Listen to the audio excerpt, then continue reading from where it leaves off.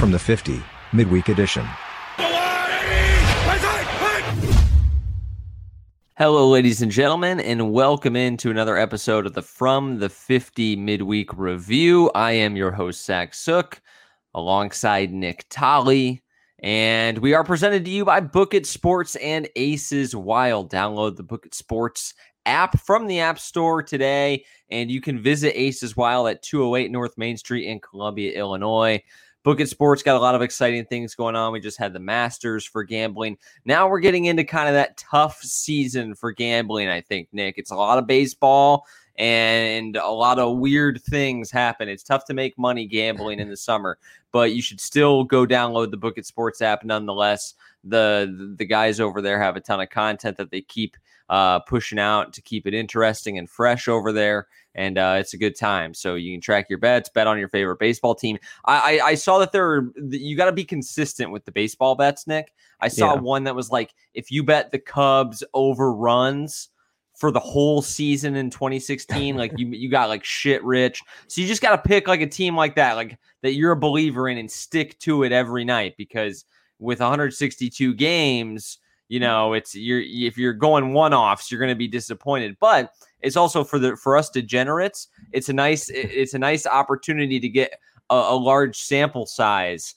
to see if your foolproof method actually works. For sure. You also have hockey playoffs coming up here pretty soon. You do have hockey playoffs and coming NBA up. You're going to have NBA. So, yeah, you got some stuff. I guess I'd be more probably inclined to bet on the playoffs than baseball. But I don't really watch the NBA, and the Detroit Red Wings are the worst team in the NHL. So no, they're not. I've been my checked Buffalo out. Sabres are much worse. They've been ranked 31st in those power rankings for multiple weeks now. Well, all I know is that Detroit needs the first or the second pick. They keep getting screwed over in the draft lottery. And if it doesn't turn around this year, I don't know, man. Like, I just might have to write a letter to the league office. So regardless, download the Book It Sports app. Go on, head over to Aces Wild, 208 North Main Street, Columbia, Illinois. They got dartboards. They got ice cold brewskis. It's a good time to go relax and hang out. You can also, as Nick pops the graphic for our visual audience, you can call or text us at 904-990-FT50. That's 3850 to those of you that don't catch the meaning from the 50. So again, that's 904-990-FT50. And Tyler, we got a couple of things to get into today. Probably a little bit shorter podcast. We are going into basically full-on draft talk for the next couple of weeks here as we get kicked off. But there is one story that I wanted to talk about before we get into kind of our draft talk, and that is Julian Edelman has announced his retirement. But I saw a week or two ago he had a knee injury, and it was, it leaked out that it was going to potentially bug him throughout this fall, and it was something that was chronic and wasn't going away. And then I saw just, out of nowhere, he had announced his retirement through a video post on Instagram, which, like, if anybody knows Julian Edelman's personality at all, and Nick, I'm sure you do, being Patriots / Bills guy, that's the perfect way for Jules to go out, because I listened to an interview with Julian Edelman one time where he said that what he listens to in the locker room to get hyped up before games is he'll watch like highlight videos on YouTube, like hype videos on YouTube. like the type of shit that like teenagers create, and that, just the hardos of the hardos like go and watch. Like, Jules loves watching those. So he's like a big hype video guy. He would have like a different one for every game. And if you followed him on social media the last couple of years, he was big into his own personal hype post that he would post on Sunday mornings or over the weekend before their games. And so perfect that his announcement of his retirement was on IG. But Nick, as somebody that watched him throughout his career more closely than I did, for sure, what are your kind of takeaways about Julian Edelman, who's, I think, would it be a stretch to say he's the best 7th round pick probably ever? I don't think that's a stretch at all. I mean, there's been a lot of conversation if he's going to be a Hall of Famer or not. He's a Super Bowl MVP. We're getting to that. Nick. No, I mean, just let it ride for now. I was going to ask you that in 5 minutes. Yeah. But yeah, I mean, anytime a 7th rounder wins a Super Bowl MVP, I think that means that you probably made a good pick there, especially if they win it from the wide receiver position. But I mean, he worked his ass off to become a good slot receiver. He had really no offers coming out of high school. He goes to Kent State, plays quarterback, has nothing going into the draft. I don't even think he went to the combine. And the Patriots pick him and go, we're going to make you a slot receiver. And he let them coach him on everything. He grinded and turned into being a great slot wide receiver. Yeah, I mean, truly one of the more unguardable slot guys of my generation. Very reminiscent of Wes Welker, obviously, partly because he played for the same team. Julian Edelman was just able to play through a lot more injuries and kind of grind through some things. Well, and he was an ultimate badass because he did always play through injury, and he was just a classic Belichick player, just a classic Belichick guy. Like when they take like Braxton Berrios and they take all these other really weirdos. Who's the guy that they had returning punts last year? Gunnar something. Oh yeah, Gunnar Olszewski or something like that. However you pronounce his last name. He was like the top of what Bill hopes for with those type guys. Yeah. He was a kick returner, has the Patriots franchise record for I think a punt or kick returns. I think he had 4 runbacks. So Julian Edelman was just an exceptional player. I was shocked when I looked at his total stats. He only had like 6,000 something total receiving yards in the regular season. Now I think he had like 1,400 though over the course of his playoff runs. He was one of the more dominant players in January and February that I think we've ever seen in the history of the league. Like Peyton Manning struggled to get it done. And there's like across other sports, you have, Mr. October, Reggie Jackson, and you have these guys known for getting it done in clutch time. I mean, Julian Edelman was as reliable as it got, and he just torched people in the playoffs and was such a constant. I think that's why it's such a shock that you look up, it's like he only had 6,000 career receiving yards. But he also only really played like 6 seasons because he lost a year, I think, he lost a year to a torn ACL. When he first came in, he was learning the position, was behind Wes Welker for like 3 years or something. So he really only had about a 6-year career. So 6,000 yards in 6 years that's really good.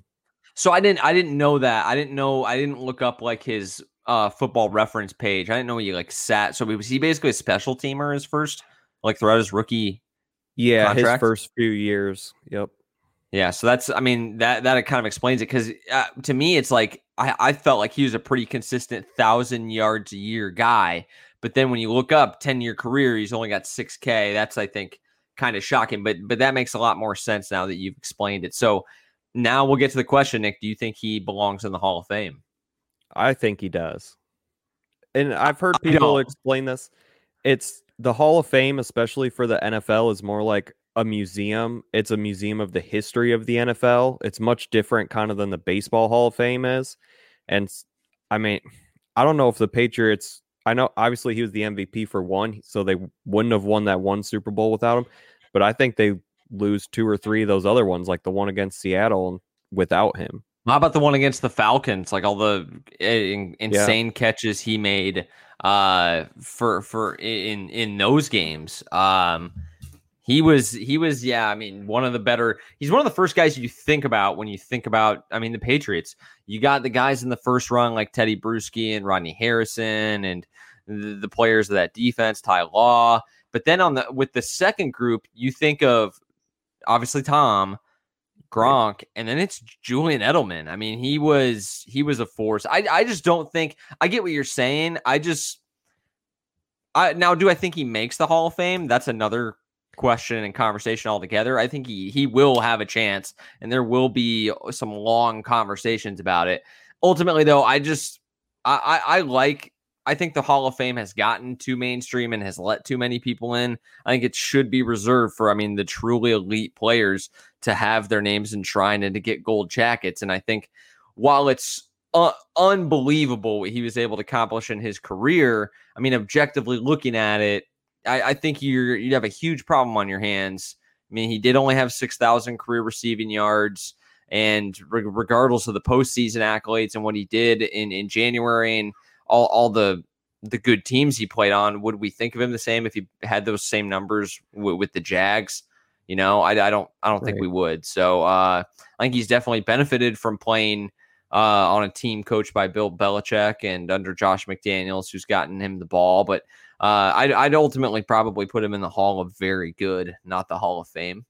But I think that there's an argument to be made the other way, and I'm not going to like throw a fit if they put him in. I mean, he's one of my favorite players to watch over the course of the last 5 to 10 years because he's just, I don't know, man. He's like people like him. I think the toughness, especially at the wide receiver position, I think that's starting to disappear from the league as we get farther and farther away from, people being able to hit receivers with the ball in the air, hit you going over the middle. You can't really touch the receivers these days. And so I think as a result, you get some receivers that are a little softer that are able to do more things that would have gotten their shit rocked maybe 5 or 10 years ago. But Julian Edelman was like a tough guy, like Anquan Boldin type.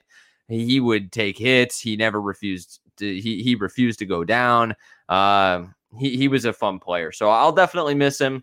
I don't know what the Patriots do going from here. I mean, the hits just keep on coming for the New England Patriots.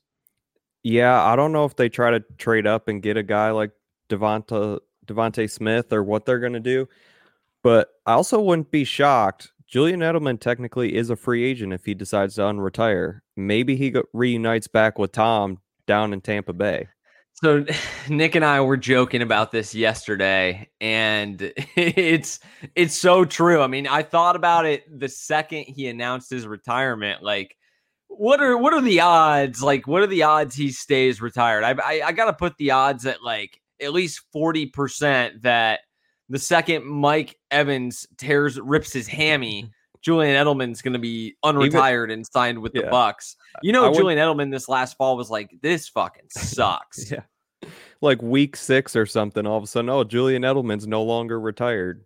Well, it's like, so here's a verbal meme for you, Tyler. You know the Squidward meme with SpongeBob and Patrick running outside having fun? It's Tom Brady is SpongeBob and Gronk is Patrick, which actually is a little too on the nose. But Squidward is Julian Edelman, trapped in Foxborough, watching Tom Brady and Gronk soak up the Tampa Bay sun, winning rings, and not actually wanting to retire. So it'll be interesting to see what happens there. But let's move on to the draft, and this will take up the rest of the show. I wanted to take a look at I've put together a lot of my board for this year. I haven't been able to have as much time to study this year as last year, because last year not only were we in a global pandemic at this time, so I had a lot of time inside and a lot of time to look at guys, but I was also being trained on analysis for Pro Football Focus. So like I was watching 8 to 10 hours of raw film per weekend. So which I did not do this year, but I still did watch every single one of the guys, and I don't watch everybody. It's not a total comprehensive list, but people who I look at the list and then I go back and watch all the guys. So I got, I think, about 130 prospects, about 10, 15 deep at each position. And so this is the second year I've done this, but I figured it would be fun to maybe go take a look back at how I had it ranked a year ago, to look at some of these prospects that were big names last year that we talked about right here on this very podcast, and how their careers have shaped up a year later, and see how I did. So I'm going to pull this up real quick, and we can just go right down the top. I know who I had rated as the top quarterback, and one of the big misses I had in the draft last year, Tolly, was at the quarterback position. I had Tua Tagovailoa rated as the best quarterback over Joe Burrow and Justin Herbert. So I wanted to take some time and talk about that one and see what your reactions are to that. I actually still think, I was watching some Bama tape from 2019. That's great. Throw it up. Yeah, throw it up there. Yeah. So I've been going back and watching a lot of like 2019 Alabama stuff, Tolly, because so many guys opted out this year in 20 that I had to go back and find 19 footage to watch some of them. So it's like you go back to 19 and when Tua was healthy and you're like it makes you realize like, yeah, this guy's like really, really good. Like maybe we should just like chill out a little bit. You know, the Dolphins were not very good last year. They didn't have good protection. He was coming off a hip injury. The way Brian Flores inserted him when the team was competing for the playoffs was super weird, and then he would pull him. By the way, if you're wondering what the highlights are, those are guys that did not go in the first round that I had rated as like the top 40 players or whatever. So I had Jeff Okudah, Chase Young, two Ohio State guys rated as the top 2 players last year, which, I mean, hurt my soul to do that as a Michigan guy. But I truly believed Jeff Okudah was a really special player. I don't know, like I didn't hear his name very much. So I think you could definitely knock that. He definitely hasn't been the best player in the draft class. I think the guy I put at number 2 is probably the best player in the draft class so far. Wouldn't you say? Yeah, that's what I was gonna say. Chase Young was probably number 1. I mean, he keeps up the tradition too of these Buckeyes edge guys coming out. I mean, Joey Bosa, then Nick Bosa, and now Chase Young a year later.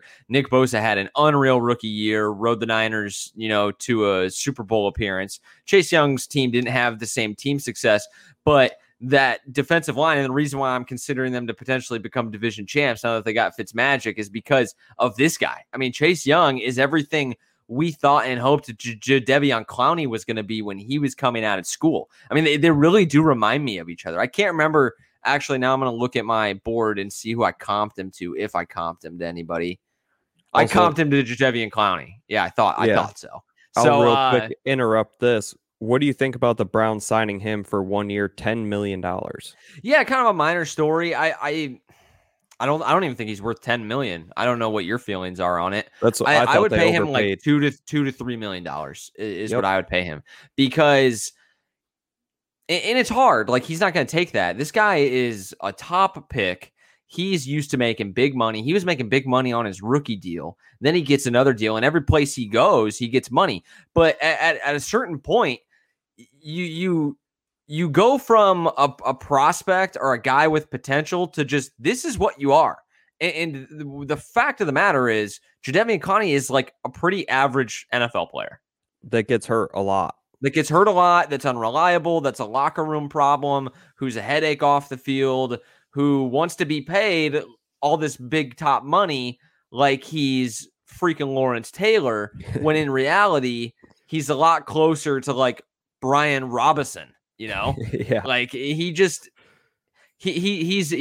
a good player when he wants to turn it on. He has the physical tools to dominate, but that's, I think, where we talk about the draft and we talk about, evaluations of these players and these guys coming out.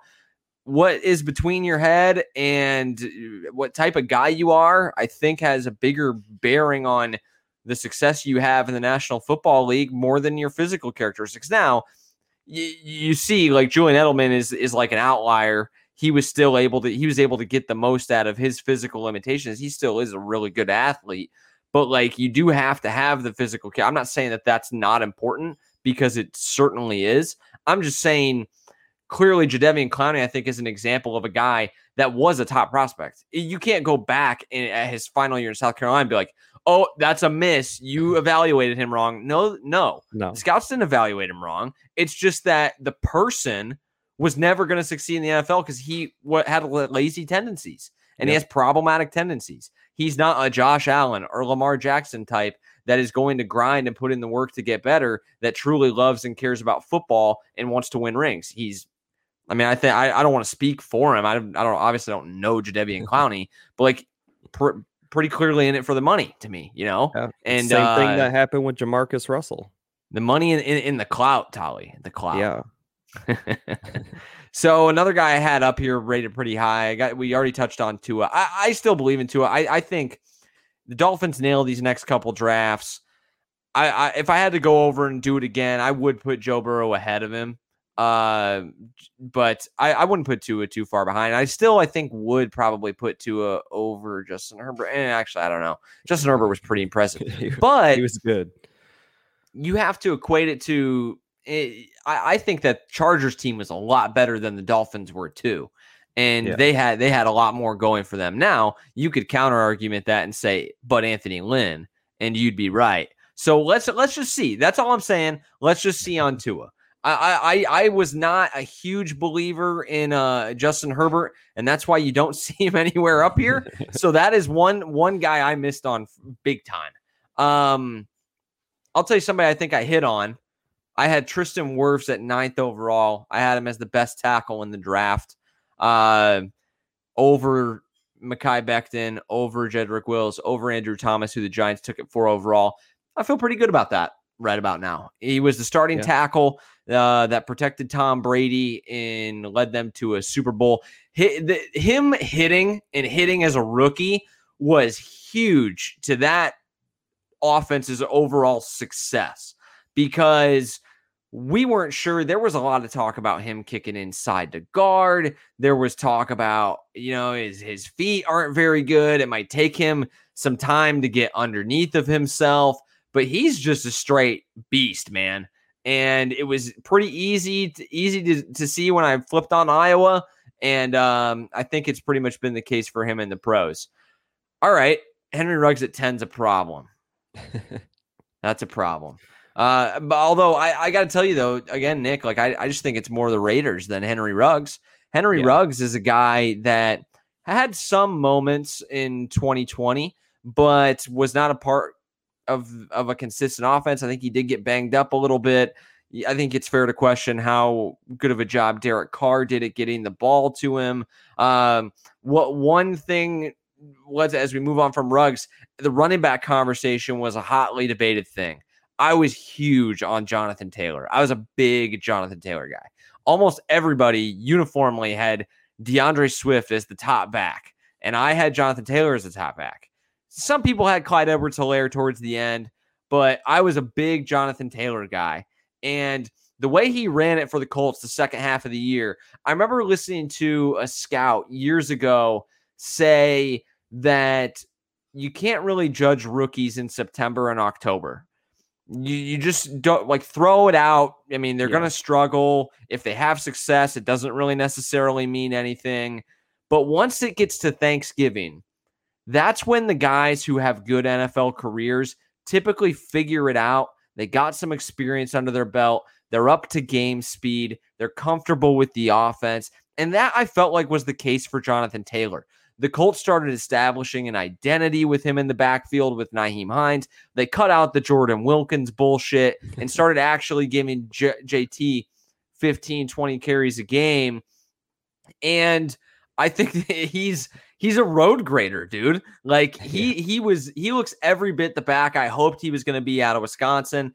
And I think he was a first round back. I get why the Chiefs did what they did and took Clyde Edwards-Helaire. Although I still think that was the wrong pick for them. I think DeAndre Swift would have fit what they were trying to do a little bit. I think DeAndre Swift's just a better version of Clyde Edwards-Helaire. Clyde Edwards-Helaire, good player. I don't think he's a great player. I mean, he's an example again of a guy that had a good September. They used him and featured him early on, and then he kind of faded. They acquired Le'Veon Bell. And he kind of fell out of favor, got some injuries, didn't really play all that much. So that I thought was kind of interesting. As we get down the list here to about the 20s, Kenneth Murray was a favorite of mine that I liked a lot better than everybody else did in the draft. The Chargers took him, and he's gone on to have a pretty good rookie season. That Chargers defense is going to be really, really tough. They lost Derwin James to the season-ending injury really early on, right, Nick?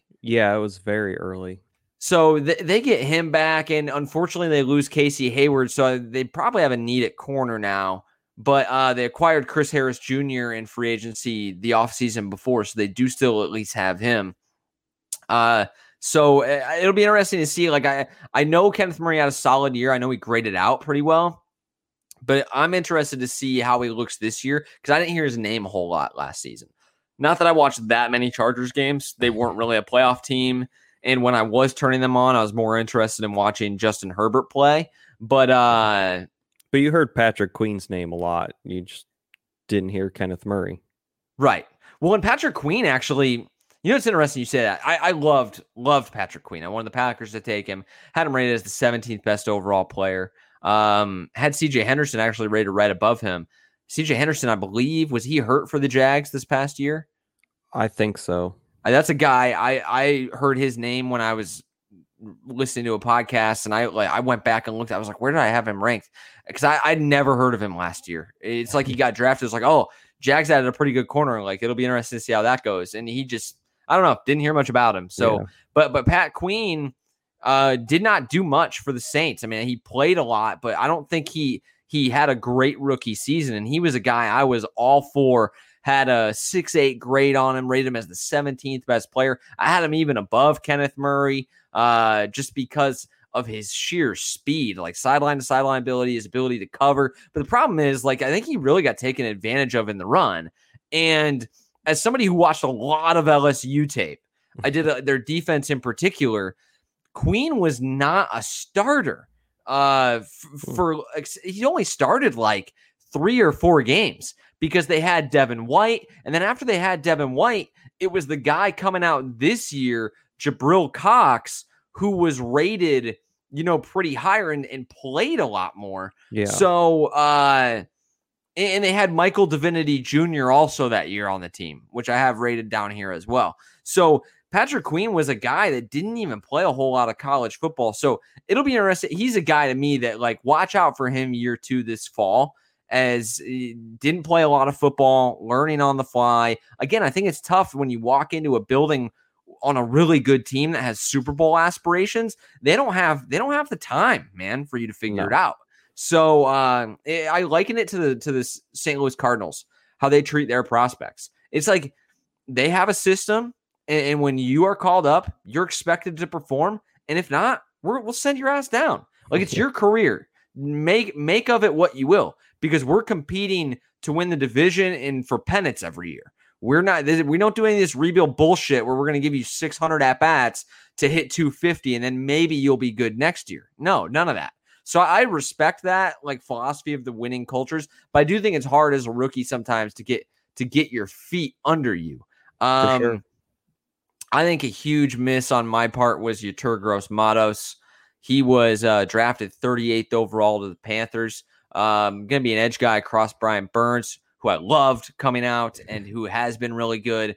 But YGM, man, didn't hear anything about him in the fall. So we'll see if he can kind of get it cranked up. They drafted him to kind of be in that 4-3 and rush off the edge, and didn't see or hear very much about him. Jalen Reagor to the Eagles at 21. I had him in my top 30. Liked him as a player. I don't think the Eagles used him very well. No. So obviously they had a lot of problems, and Reagor showed some flashes. So we'll see. He's one of those guys, Nick. Do you ever watch players in college and then you see them in the pros and you're like, that doesn't even look like the same body type of the guy in college? Like, is that just me? Because Reagor was one of those guys. I had no idea Reagor was he looks so much taller in the NFL than he looked at TCU. He kind of looked small at TCU, and with the Eagles, I don't know if it's equipment or what it is, but he looks lanker. I'm like, there's no way that's Jalen Reagor. So that sometimes I think is interesting too. Guys play differently. If they're thinking too much, they might not look like the same guy on tape as they did in college. Let's go to 29. Tolly, can you read that name for me? KJ Hamler. Wide receiver out of Penn State. I was huge on him. I'm huge on Rondale Moore, who I think is this year's better version of him. Hamler is 170 pounds, and he's 5'9". Had a little bit of the dropsies, but he's an electric playmaker, and I really thought the Broncos were going to feature him a little bit more. Now, I get that they had some depth. They had Deshaun Hamilton, Tim Patrick, I think, to go with obviously Jerry Jeudy, and then Courtland Sutton. But Courtland Sutton got hurt before the season even started. And KJ Hamler, it still felt wasn't hardly used. They picked him 46th overall. Clearly, they thought in a similar vein as I do about him. He was a guy I would have loved to see the Packers pick up on day 2. Broncos scooped him up pretty quick, though. And I don't know why they just kind of refused to integrate him into the offense if he struggled or what have you. But he's like a great slot gadget guy that so far I've been really wrong about his success. I thought he's going to be a really, really, really good player. Jordan Love, I have at 35 here. He went to the Packers at 26. I had Cam Akers. I had Jake Fromm at 37. And he was taken with the 167th pick by your Bills, Tolly, and now he's going to be the third stringer. He might not make the team. I think he'll still make. He might be like a practice squad guy, but he'll definitely still be there. I was shocked while watching the draft that he fell that far. You know, I knew he didn't have like the biggest arm. He was kind of a statue. I did though think that he did some good things in college. Like I could envision him having a lot of success in the NFL. I thought that a Patriots type system would have been really good for him. He's a distributor, like he's a game manager. I thought so that's obviously why he fell. I didn't have him in the first round, you know. Right. But and let's see, 6'5" is kind of like the boomer bust grade, which is what I put on Jordan Love. And okay, so Fromm was like the 6'5" too. Because I thought for both those guys, it was all about where they went. Do you want to explain these grades a little bit as people see it that may have not seen grades like this before? Yeah, sure. So I picked this up from, and I don't know if I'm going to keep doing it this way. I don't really like it, to be honest with you. This is my second year doing it. And I thought I need to learn this and do it because that's how, you know, they do it in the pros. Right. So like Lance Sirline, Daniel Jeremiah, Bucky Brooks, all of the draft people that have been in front offices grade like this. And basically that 6'5" and up is, to me, is at least as far as I can understand, is like those are like your first rounders. 6'5" is like the classic boomer bust prospect. Anything above that you feel like is a solid year one starter, Pro Bowler. Anything above 7 is like freaking elite. 8 is the perfect prospect.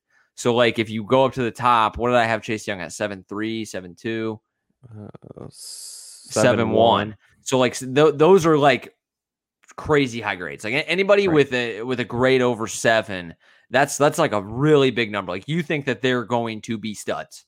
Like if you have a guy with a 7 or higher, like you think Hall of Fame level, like for sure Pro Bowler, gonna play a decade in the league, like has huge potential. So like for example though, like I think I only had 6-7 players with a grade above 7. But I mean anything above 6'5", I pretty much for the most part regard as a first round.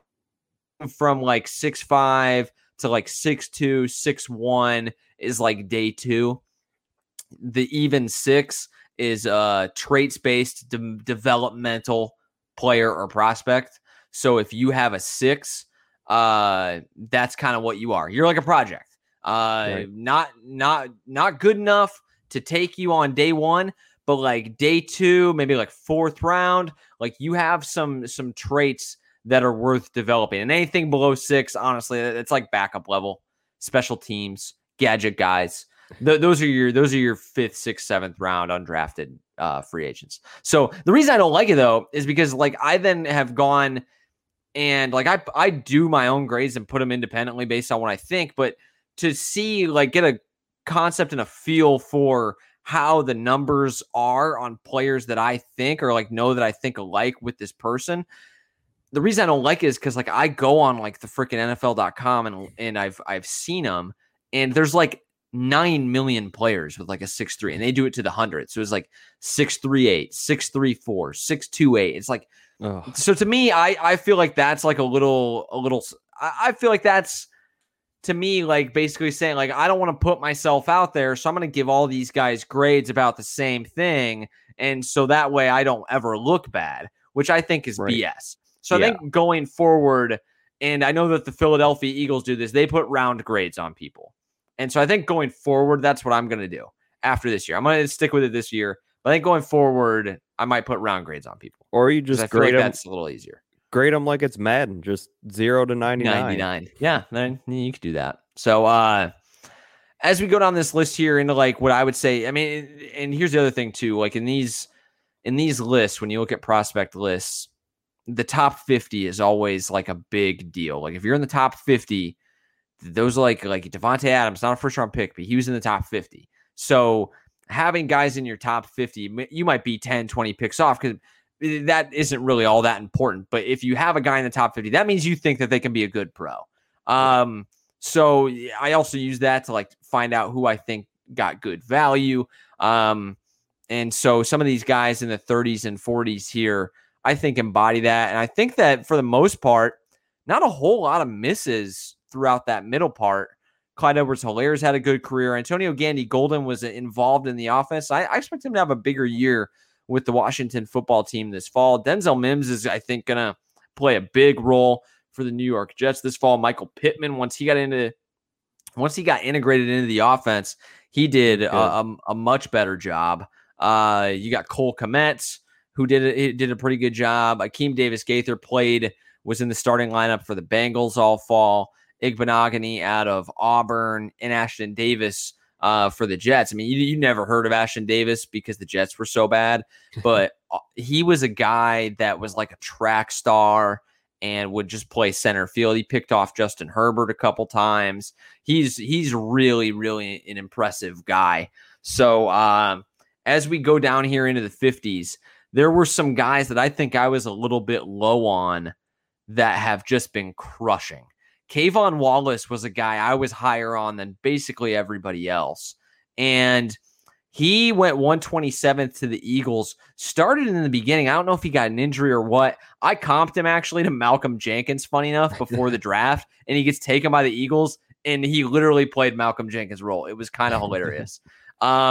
Jeremy Chin, one of my favorite players of last year's draft, he was the last pick in the second round to the Carolina Panthers, and he hit.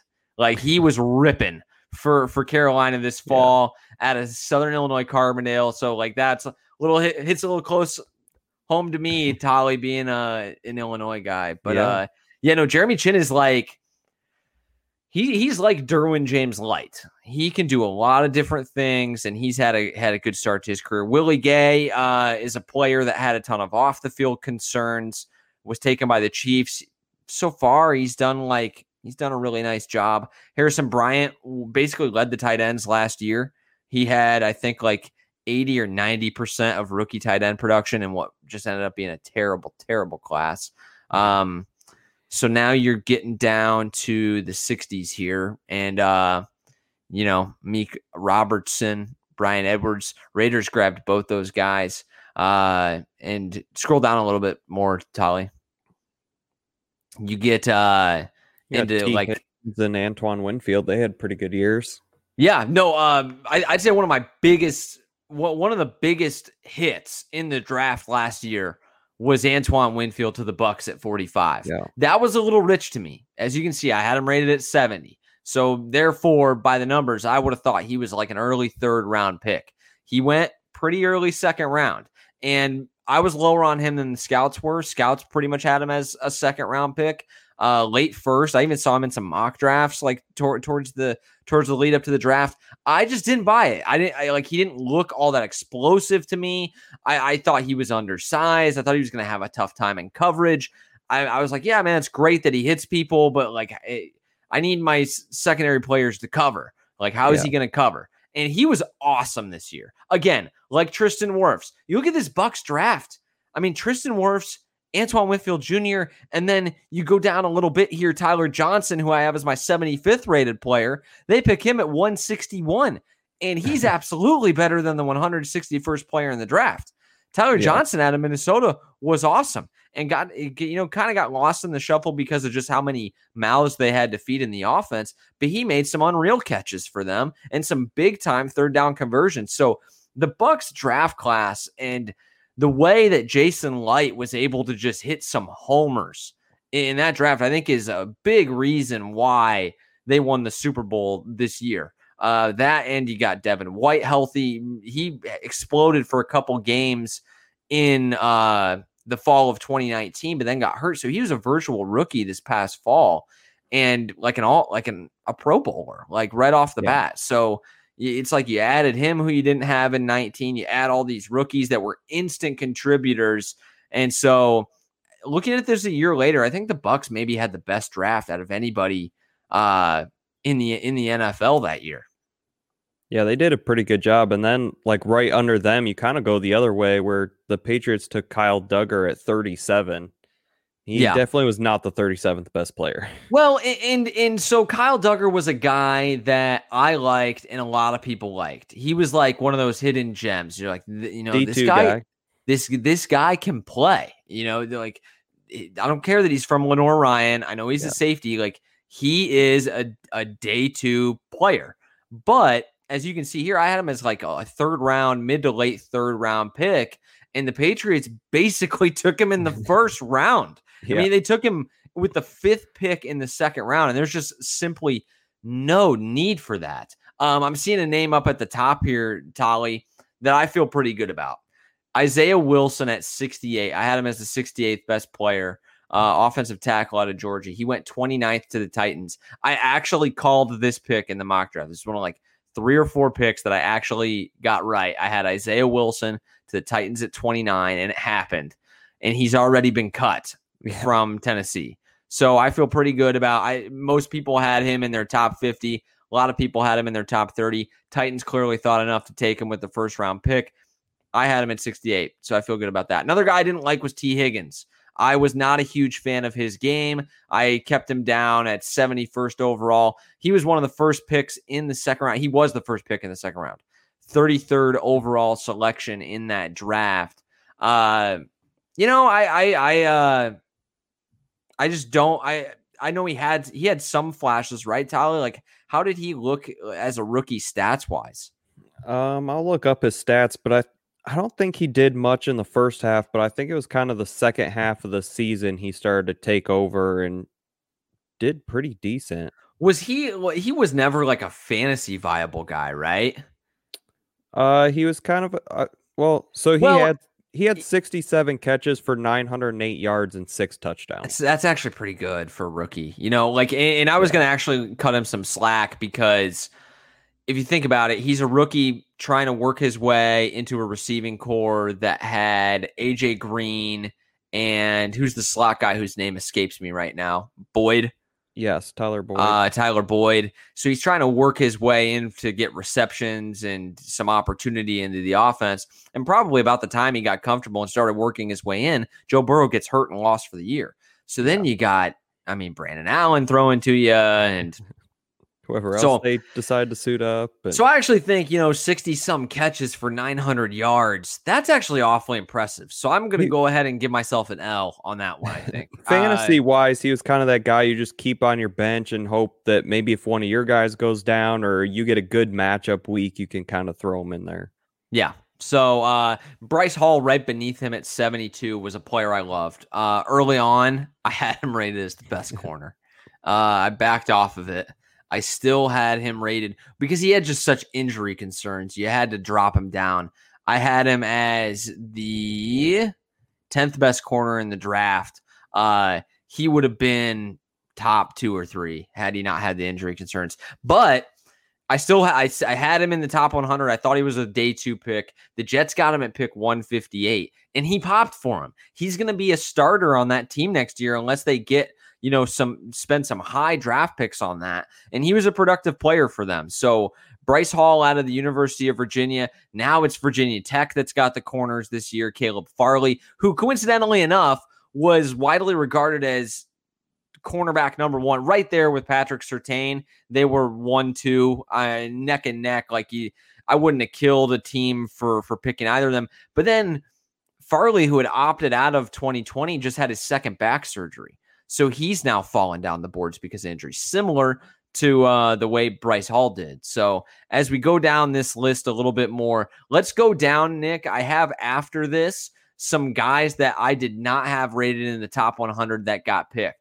So I thought it would be interesting because I saw one name earlier today that I didn't even have. He started out on my list, Tolly, and I literally took him off for other wide receivers. I didn't even have room for him. and that's Chase Claypool. Yeah, and he's the guy down you here. got highlighted, we'll get to him in a second. But Chase Claypool went 49th overall to the Steelers. I literally didn't have him rated in the top 100, and boy, was I wrong. I viewed him as like a guy that could potentially like play like split end, like to do some tight end stuff. And I think part of it's because he was a tough evaluation for me because of the offense Notre Dame plays in and the way Ian Book plays. I just didn't really see it with him, especially after, and I think he was a victim of Equanimeous St. Brown. I liked Equanimeous St. Brown coming out of that school and ignored the production. He didn't have much production because of the system. He had like 600 receiving yards. So it's like, well, you're going to draft a guy pretty high, like based on 600. He only had 600 receiving yards. Yeah, he looks nice. The underwear Olympics are great, but 600 receiving yards. And we've seen since he's gotten to the Packers, he's had some nice moments, but he hasn't done shit. And so I just couldn't put Chase Claypool over some of these other guys in a really deep wide receiver class. But you hit on it earlier, and we're going to go down further. There's some more Raiders on this list. Damon Arnett at 19 overall was so negligent. Yeah, that's a bad pick. And I was lower on Arnett than some other guys. And I don't want to hear the Ohio State bias thing because I had the Ohio State guys ranked 1 and 2. That's not it. I watch a lot of Ohio State football, unfortunately. And he just wasn't it. He wasn't it. You could tell. And he for whatever reason, I don't know what John Gruden fell in love with about his game, because when I watched his college tape, not only was it like not good, I thought it was downright ugly at times. Like he literally can't cover. Just can't cover people when he plays corner. So that's a problem for a corner. If you go up there, I saw the Seahawks. There's a lot of guys that I had never heard of before that I didn't really study or have very high grades on. Yeah, Damian Lewis from LSU. No, it was another player. Go up a little higher. Yeah, there you go. Darrell 48 Taylor. Overall, Darrell Taylor, edge player at Tennessee. You ever hear of him? Nope. Me neither. Still haven't. Yeah. So there are some interesting misses that I had on here. I had these guys rated, but just didn't make my top 100. Antonio Gibson, running back out of Memphis. Like I think he's been a really productive player, and I think he's got a chance to have a really nice career with the Washington football team. Trying to pick some other guys out. Again, like Lynn Bowden Jr. Like Raiders picked him 80th overall. He played quarterback for Kentucky. He's like a quarterback, running back, wide receiver, like gadget hybrid type player. John Gruden, I'm sure, had some wet dream about all this stuff he could do in the offense. And I believe he was cut, didn't make the team, or I don't believe he's with the Raiders anymore. So there again, the Raiders, I think. So we look back. I think the Bucs had the best draft. I think the Raiders maybe had the worst draft. Yeah, it doesn't look great for them. So they're starting to pop up a lot more on this list too. Tanner Muse, 100th overall, the safety out of Clemson. Not sure if he made the team or not. Definitely didn't start. Raiders at 109th overall. John Simpson, an interior offensive lineman out of Clemson. Didn't see him at all.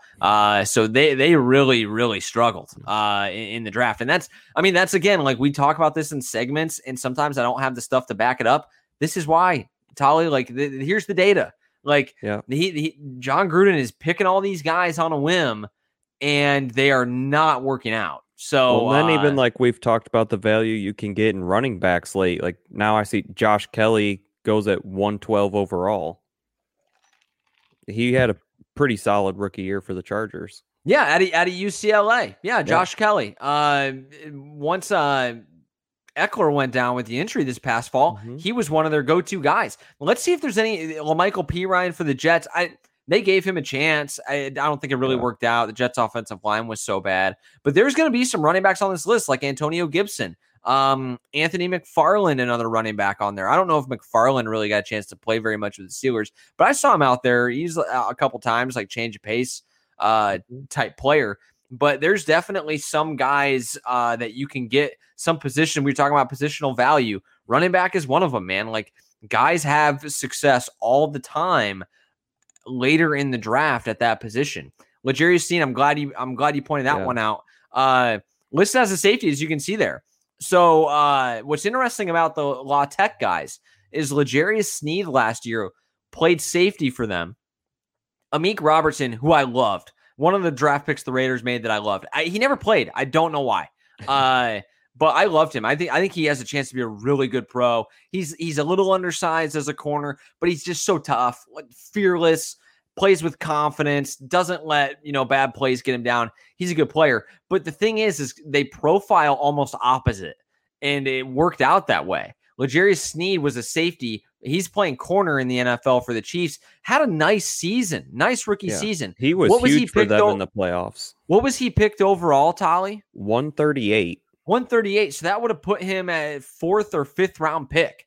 Yeah. And he was basically starting from day one, no? I don't know about early. I didn't really pick up on him until they got closer to the playoffs. He started making a lot of big plays for them. So I believe he was the day one starter at the second corner position for the Chiefs. I think he had a pick in his first game. I think they did because they were the Super Bowl champs. So they played the Thursday night game. And I think that he intercepted Deshaun Watson in that game. They played the Texans, right? That was the first game of 2020. And that was when we got all the David Johnson memes. Yeah. Because David Johnson had like 2 touchdowns in the first half. So this has been a fun walk down memory lane. We'll go ahead and get you out. A little shorter show this week. Next week, I think my plan is to either have my top 100 for this year finished, and we can go over that, or the mock draft. I don't know which yet, but these next couple weeks leading up to the draft, guys, just so you know, it's going to be super draft heavy. I know sometimes all the details, and it can get to be a little bit much and a little bit dense for the more casual fans. So I apologize for that, but there's just simply not a whole lot else to talk about. Unless you just want to randomly talk about whatever team's situation is. But we'll continue to cover the stories and get you prepared leading up to the draft. I also think it would be irresponsible, Tally, for us to talk about anything but the draft coming up. The draft has become an event. The draft rates higher than any regular season sporting event for any of the other 3 sports. That's rates insane. Higher than the first and second round of the NHL and NBA playoffs. Well, and then it's a huge event. Look at when they had it in Nashville, and the entire street was just packed with people. I think this draft's going to be one of the highest rated in years because of the quarterback intrigue.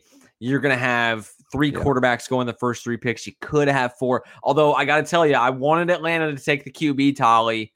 Doesn't look like they're gonna. Yeah, I don't know. They want to trade. They want to trade back. I actually got to tour Radio City Music Hall one of the last years that it was in New York City. And it was during the time of the draft. The first couple rounds had already happened by the time we got the tour. So I got to see their whole set in there. And then as we were leaving, there were people lined up 4 hours before rounds 4 through 7 or whatever it was going to be that day even started. And they were just amped to get inside to watch these rounds of people they don't even know who's getting picked at that point.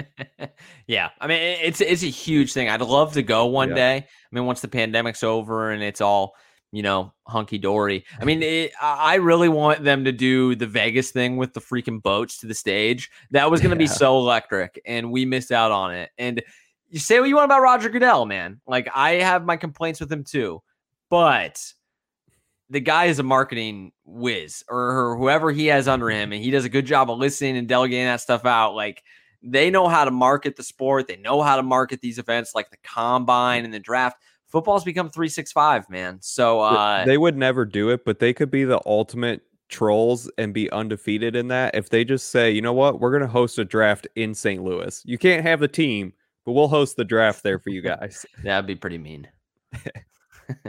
So you can go ahead and give us a call or text us at 904-990-FT50. Text us about a draft prospect. Text us about who you want your team to take. And we'll talk about it on the air, answer your question on the show. I bet if you've heard of him and you want your team to take him, I promise I've watched game tape of him. Yeah. So call or text us at 904-990-FT50. Again, that's 904-990-FT50 or 3850.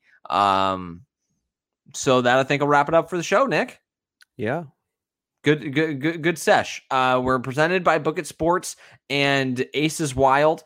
Be sure to download the Book It Sports app and head on over to 208 North Main Street in Columbia, Illinois, as we mentioned. But for Tolly, I'm Zach Zook, and the rest of the 50 from the 50 gang saying so long. We'll see you next week. Thank you so much for making this a part of your day.